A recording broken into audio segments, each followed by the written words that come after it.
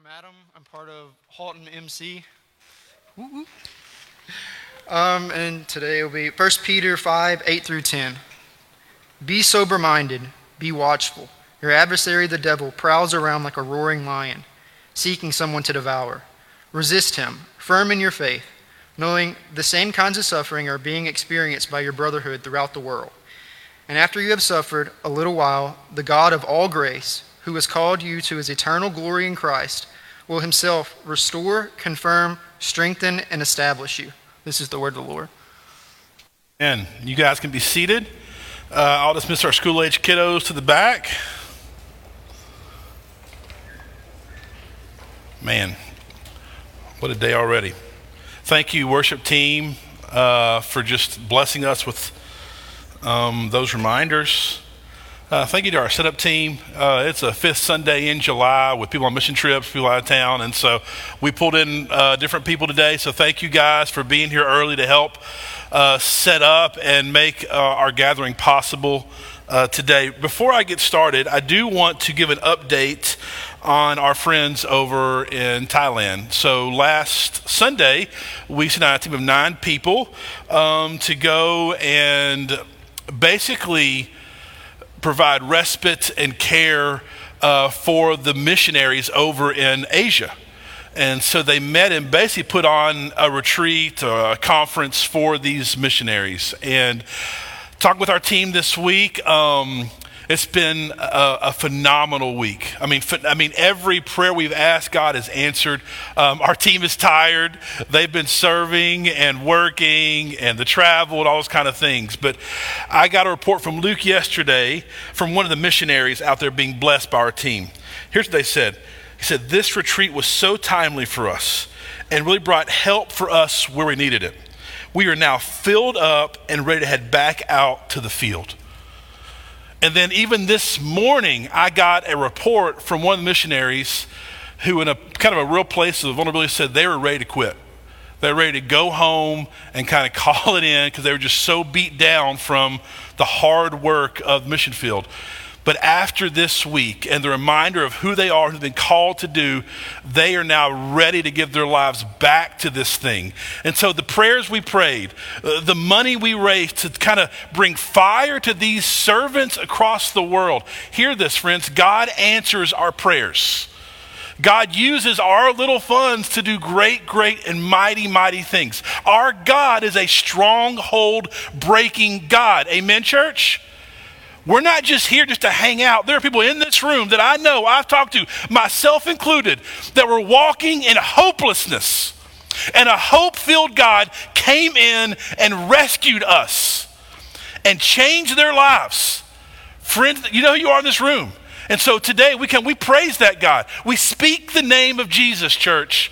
Here's good news and bad news.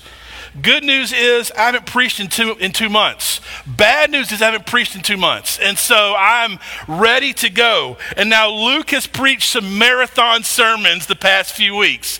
And I don't think I'll be that long, but you never know. And so the word of God is open. The people of God are gathered. And so let's do this. Oh, man. So 1 Peter 5. We are going to finish the book of 1 Peter today.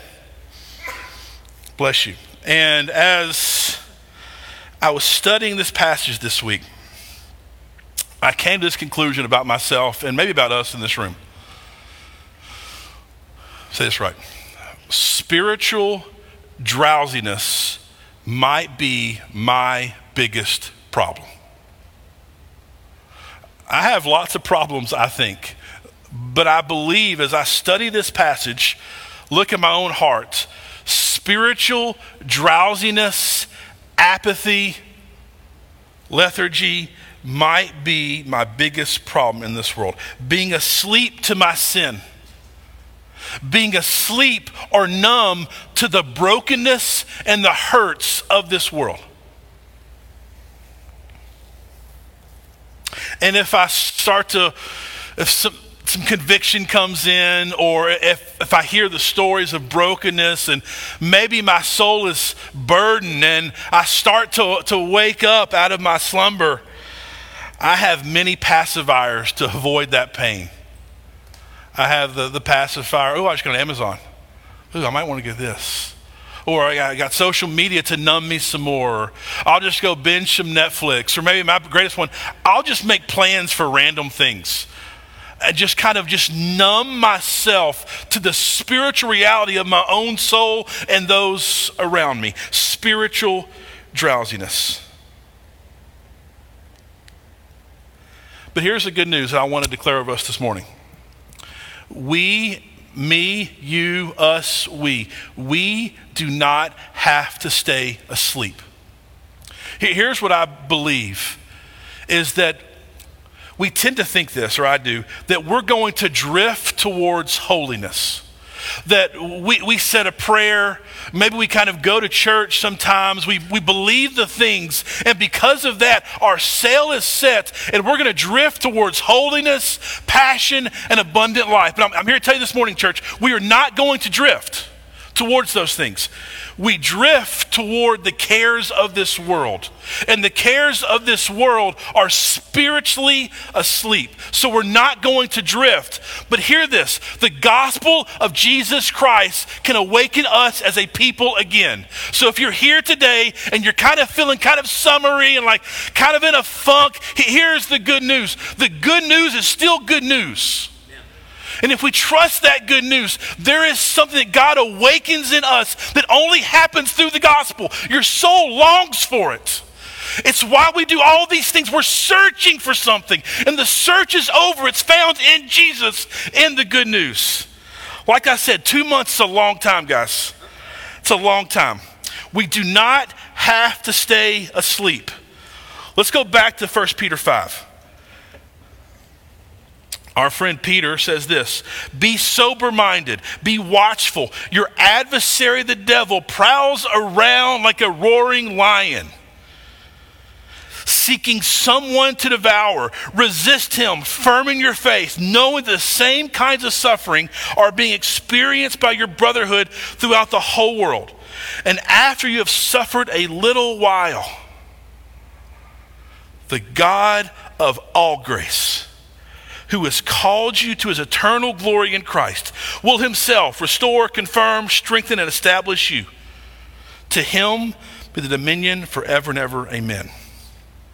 So last week, Luke started this kind of section starting in verse 6. There was this exhortation or reminder to these exiles. Remember, the people that Peter's writing to have been exiled from their country. They're kind of alone in this pagan world, being persecuted, walking in poverty, feeling alone. They are exiles in the world. So he's writing to remind them, exhort them that they are in the midst of enemy warfare.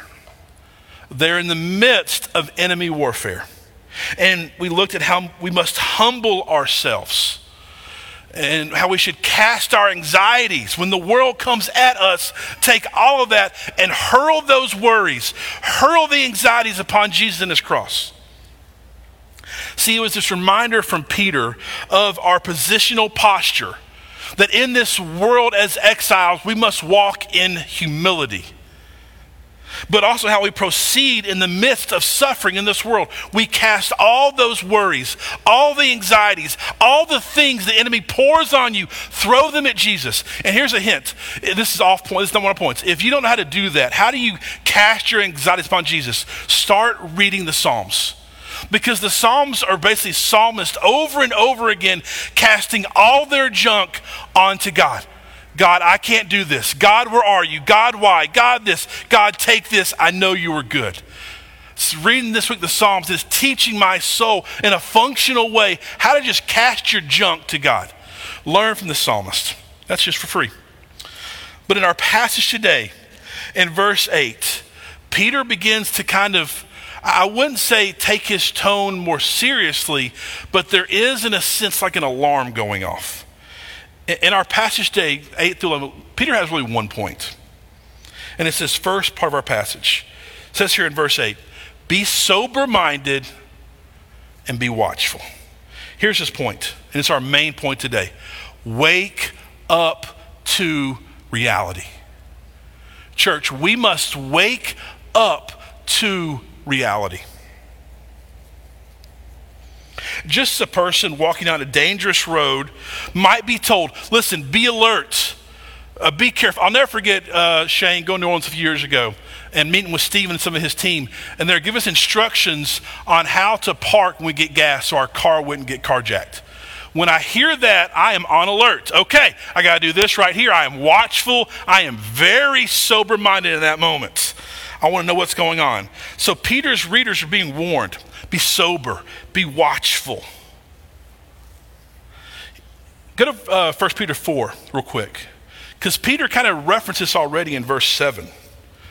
He says here in verse 7, the end of all things is at hand. Like, our lives are not going to last forever. Therefore, be self-controlled and sober-minded for the sake of your prayers. That we should walk in this way. This sober-mindedness is so important for us, church. This word watchful translated as this word that really talks about spiritual alertness. And really a focus on your attention. You ever been driving late at night on a long trip and you start doing this right here, right? Right here. What Peter is seeing here is the churches, in a sense, they're falling asleep to the reality of the attack of the enemy. He's saying, wake up, get some coffee. There's this whole thing happening and you're falling asleep. It reminds you of what he experienced in the garden, right? As Jesus is praying, what are his closest followers doing? They're sleeping. And what does Jesus say? He says, wake up. Wake up, friends. So the opposite of this sober watchfulness is a kind of spiritual drowsiness in which one sees and responds to the things of the world in the same way as an unbeliever. So what's happening here, church, when we walk in this drowsiness, we are walking step by step with the world. The same worries, the same fears, the same reactions. We look no difference. We are darkness in the midst of darkness. And just like the world, we tend to shift the focus away from eternal and spiritual things to temporal and physical things. Our concerns, our primary motivations, the reason we live our lives is for finances, it's for homes, it's for jobs, it's for certain relationships, as if they're the only things that matter. And it's so easy to be lulled to sleep by the enemy here. Temporal and physical versus eternal and spiritual. This morning, if you're like just an internal, don't raise your hand. Which one most days grabs your attention? This is where my conviction came in. Most days what grabs my attention is the physical need right in front of me.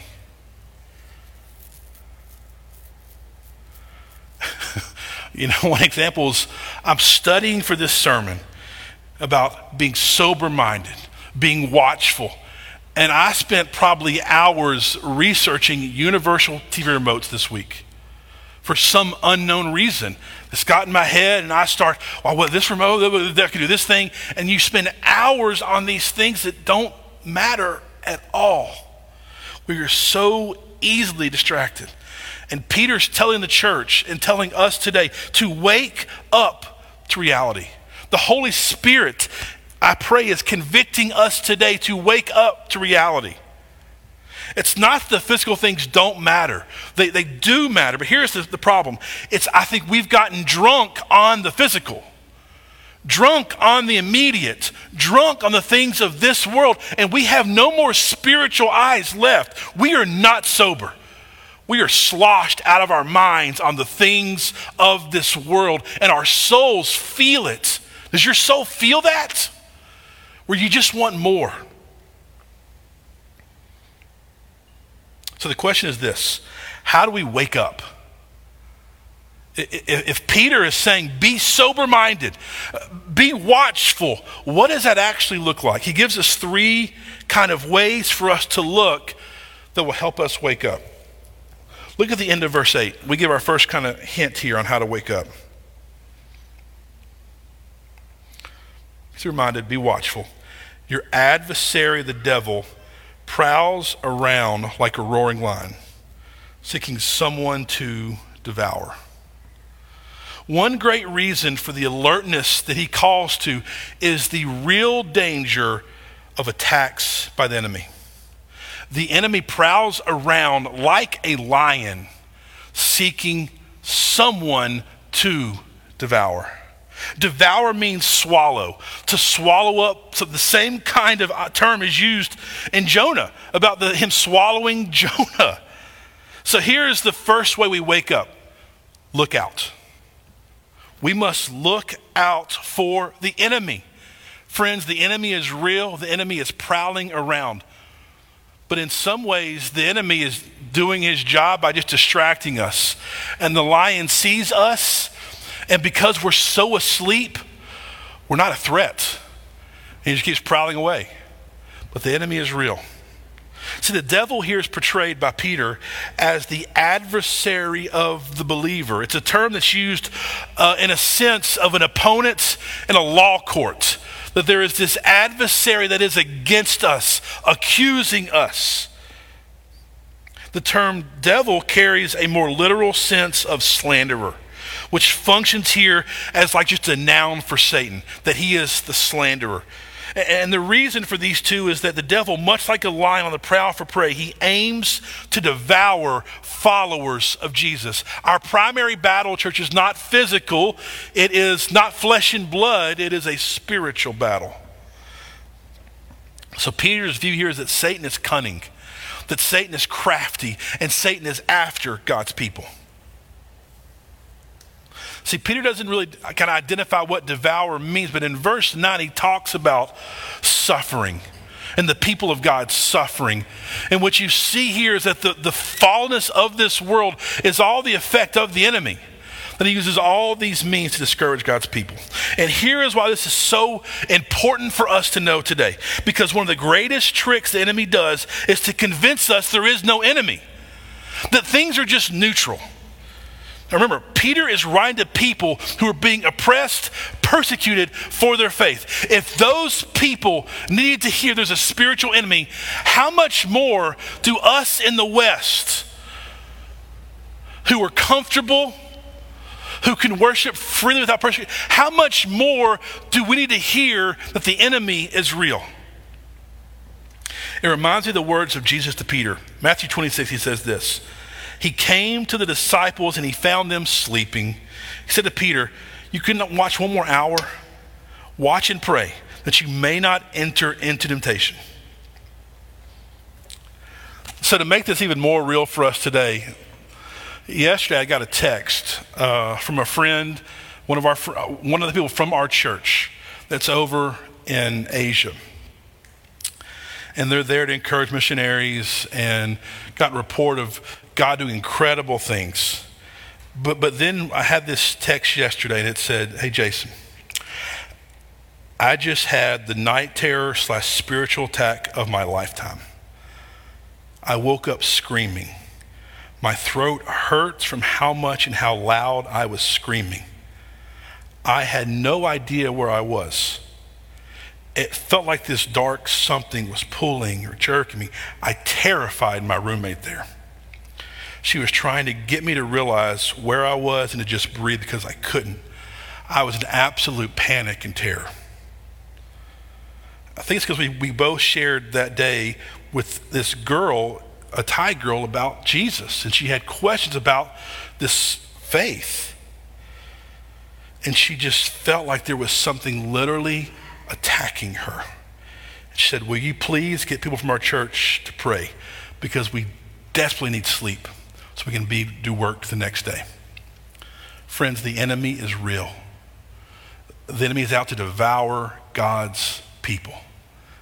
And what you're seeing with our friends over there, you see on the mission field all the time, is that when the spiritual work gets amped up, the enemy takes notice. And he comes after his people, God's people. But we have nothing to fear. Do we, church? We come together. I sent the text out to friends yesterday. We prayed for our friend, and they got rest even last night. So here's the rub. we're so lulled to sleep and focused on the temporal that the enemy just leaves us alone. We're not a threat. So we must wake up. There's souls on the line, including your soul. Don't let the cares of this world choke out what is real. But also, don't fear the enemy. That's the other pendulum swing, right? Is that we're either lulled to sleep or we're so aware of the enemy that we're petrified of the enemy. Don't fear the battle. This is Peter's next point. Look at verse 9. Verse 9, he says, resist him. Resist this roaring lion and be firm in your faith. So Peter says, look out for the enemy. Then he says next, look up. Look up to him to fight the battle against the enemy. We don't look within, we look up. This phrase, firm in your faith, implies a confidence that God will intervene. To resist the devil effectively, we must draw on the power of Christ, not our power. That's the key there, is the way we fight this battle is so important. And here's the beauty of this book of 1 Peter and how we got here. See, the book of 1 Peter, this letter Peter wrote to his friends, it overflows with reminders of the firmness of our faith. He says here in verse 1-2, we have been chosen by God the Father. We just sang that, right? We are chosen by God. We are given a new birth into a living hope in verse 3. We're provided with an inheritance that can never perish. 1 Peter 1:4, it can never perish. Because we're shielded by God's power. 1 Peter 1:5. Furthermore, we've been called out of darkness into God's wonderful light. 2:9. These promises over and over of the firmness of our faith. Here's the real talk. This is why this is so difficult for us. Because when the attack of the enemy comes, many times we blow it, correct? When you're stressed, when you're afraid, most times that is when we act out, is it not? When you check the bank account and it's a little less money than you thought it was going to be. And then your kid walks in asking for something. And that moment, your response, or at least my response, can be less than holy. Let's put it that way. And we blow it. And we blow it. We lie. We get angry. We turn to our pet sins or our pet addictions. And in that moment we blow it, the accuser begins to accuse. Right? You with me right now? We blow it and the accuser begins to accuse. And what do? We hide. We isolate. Like the first sinners, right? Adam and Eve. We're just hiding. And we do this, we lose the very power we have to resist the devil and stand firm. Standing firm in our faith is not about standing firm in our works, but in the works of Jesus. That's how we stand firm. And the patience of Jesus, hear this please. His patience and mercy for us, it has no end. Dane Ortland shares this story in his book, Gentle and Lowly. He says here, think of a compassionate doctor who has traveled deep into the jungle to give medical care to primitive tribes afflicted with diseases. And he has his medical stuff flown into him. He has diagnosed the problem. He has antibiotics ready to go to give to people. He is wealthy beyond means, so he needs no money in return. But as he seeks to provide care, the people refuse. They want to take care of themselves. They want to be healed on their own terms. But then finally, a few brave young men in that tribe, they step forward to receive the care being freely provided. In that moment, what does that doctor feel? It's joy. His joy increases to the degree that the sick come to him for help and healing. It's the whole reason the doctor came. How much more if the diseased are not just strangers, but the doctor's own family? The same is with us as with Christ. He does not, church, hear this. He does not get flustered and frustrated when we come to him for fresh forgiveness, for renewed pardon. That's the whole point. It's what Jesus came to heal. He never gets tired of you coming to him. You coming to him means you need him. He went down into the horror of death on the cross, and he plunged out through the other side so that he could provide a limitless supply of mercy and grace to his people. He does not get weary of his people. He's saying, come to me, all who are weary and need help. The only thing that you have to bring is your neediness. He does not grow weary. And as we learn that, we learn to resist the enemy and stand firm in our faith. We stand firm not in our works or our goodness or what we've done. We stand in his works. And that, friends, is power. It is power. It is freedom.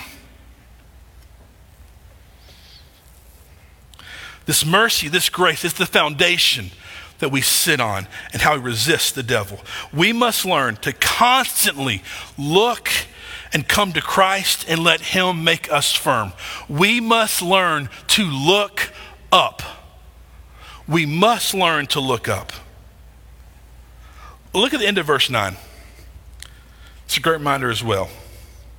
Resist him, be firm in your faith, knowing the same kinds of suffering are being experienced by your brotherhood throughout the world. What Peter is saying here, friends, is suffering is a part of the church. It's a part of the world. We are not going to escape it. But there is something that helps us as the people of God walk through suffering as we walk with each other. Basically, here's what the point. We cannot look up by ourselves. Church, we cannot steadfastly look up by ourselves. If you did a map of your spiritual life, I would bet you, well, we can't bet, I would challenge you that the deepest pits of your spiritual life, or where you've walked away from God, have been done in isolation. Because if you're like me, you have a story of blowing it. You have a story this week of blowing it, right? All of us in this room, we've blown it this week. Have blown it this week in all kinds of ways. And we have two kind of reactions we can do. We can look down and walk in isolation, or we can grab a brother or a sister and look up together. There is something supernatural about me confessing a sin, me sharing a burden, and having a brother or sister in Christ remind me of God's grace. Something supernatural about that. Friends, you will never look up alone. Now, can God supernaturally change your heart in a moment? Absolutely. But for the life of your spiritual walk, you must do it with other people. Also free. Suffering is real. You're a human, right? We know this. Suffering is real. We should not try to talk around it. Suffering is real. It's a fallen world. But hear this. Peter's last point. Suffering does not last forever. That should be an amen. Suffering does not last forever, church. Verse 10, he says this, after you have suffered a little while. I've taken a lot of counselor classes, and you would never tell a person, it's only a little while you're going to suffer. Because when you're in the midst of suffering, it never feels like a little while, does it? But let me keep going. The God of all grace, who has called you to his what glory? His eternal glory. He himself will restore, will confirm, will strengthen, and will establish you. So we have to look out. There's a real enemy. We have to look up with others to find God. But last, we must look forward. We must look forward to what is to come. This is what I call the vacation principle, right? So teachers in the room, I am sorry. We're in the last days for you guys. And I know you love your kids, and it's a great time to be with them. But if you're a teacher and school is so tough, but it's May 12th, you're like, you know what? I can do 2 more weeks because I see the end is coming. Or if you had a really rough season, you're going to go to the beach in like a month. All right, I can get through this. I can do this because the beach is coming. This is in the same way what Peter is saying. You are suffering right now. You're in exile right now. You're in poverty right now. You're hurting right now. You feel alone right now, but it's only for a little while because our God has won. Peter reminds his readers that this suffering is comparatively short compared to eternity. What's great about this is that Peter's theology lines right up with Paul's theology here in 2 Corinthians. Verse 4, he says this. Paul says this, so we do not lose heart. Though our outer self is wasting away, that's very true, our inner self is being renewed day by day. For this light, momentary affliction is preparing for us an eternal weight of glory beyond all comparison, as we look not to the things that are seen, the physical and the temporal, but to the things that are unseen, the spiritual and the eternal. We have to put on different glasses, church. For the things that are seen are transient, but the things that are unseen are eternal. Be watchful, be sober-minded, wake up to reality. This comforting thought is strengthened by this reminder that God is the God who has called us into his eternal glory in Christ. Hear this. It's the realm that really counts. This isn't the practice test. That's the real test because it lasts forever. And in that heavenly, eternal realm, the manifold excellence of God's character is given spectacular expression in his eternal glory. It's the most beautiful thing in the world. Something that ordinarily would cause us to step back in awe. Yet God has decided that we should not remain distant, but that we should be summoned into his glory, into his closeness with him. The promise of abundant grace is sufficient to overcome any suffering in this life. The promise of abundant grace is powerful enough to overcome any suffering in this life.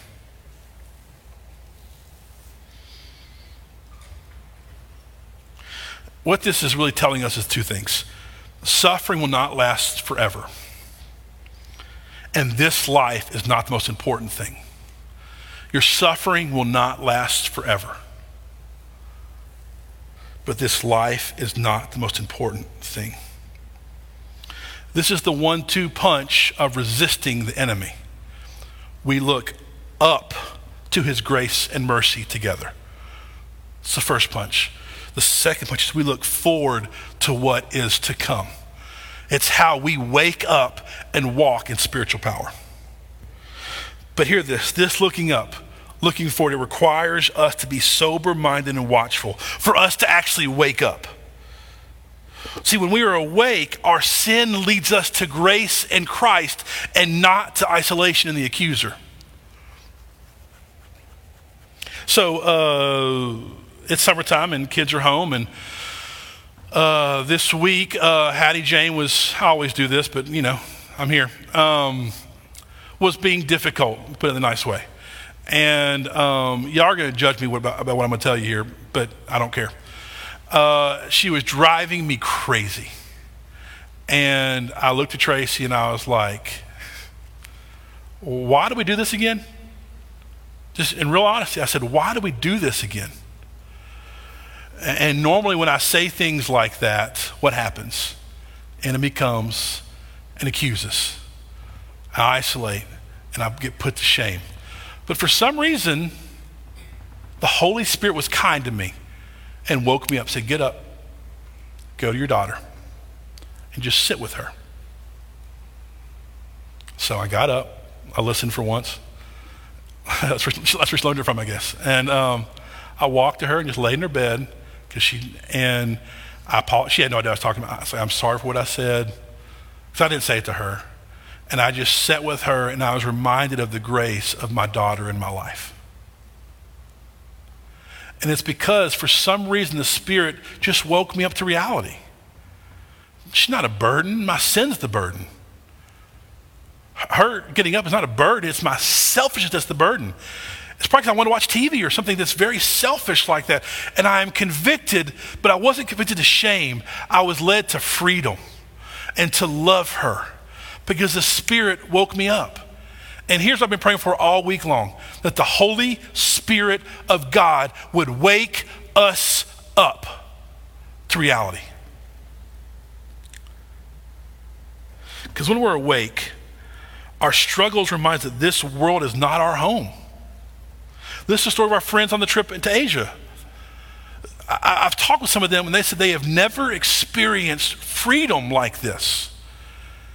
And they are tired and they are kind of had a lot of tough things happen that we would say are bad things, but they're experiencing God's grace because they said yes and they woke up into a different reality.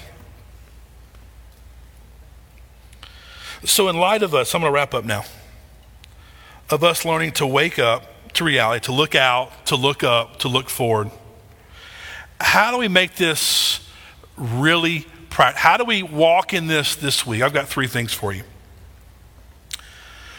To truly learn how to wake up, we have to learn how to walk in practices, walk with people, and walk in our purpose. Quite simply, those 3 things determine the direction of your spiritual alertness. Let's start first with practices. Practices of attending a service like this. You're going to leave today more alert than when you came. That's the fellowship of each other. That's singing great songs about who God is. That's going into scripture. That's taking communion. Those ordinary means of grace wake us up. But that coffee wears off, doesn't it? It wears off the first time our kids need something at 3 o'clock today. And so this is the rhythm for thousands of years from the people of God, that we walk in daily prayer, that we come to our Father in prayer every single day. For history, it's really been 3 times a day of morning, midday, and night where they come and we just pray to our Father. But I'll tell you, as a follower of Jesus, you need to have your mind renewed by truth. Your mind, hear this, your mind is constantly being